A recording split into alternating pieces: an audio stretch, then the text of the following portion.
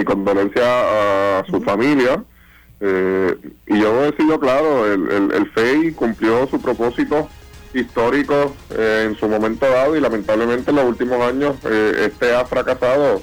Por ejemplo, durante este año solamente tiene un 13% para encontrar causas de arresto o en vista preliminar, así que ya nosotros en la Cámara de Representantes aprobamos el proyecto de la Cámara 1701 y 1702, que busca la eliminación del FEI y la creación de la Oficina Anticorrupción de Puerto Rico, al igual que un verdadero código anticorrupción. Esos proyectos se encuentran en el Senado, y me imagino que ya a principios de enero, cuando empiece la sesión legislativa, pues se estarán atendiendo ya para lograr esa transformación histórica que se tiene que dar.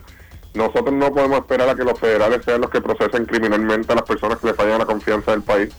Tenemos que tener la capacidad, tenemos que tener un sistema gubernamental que pueda fiscalizar a esas personas que le fallan la confianza del país.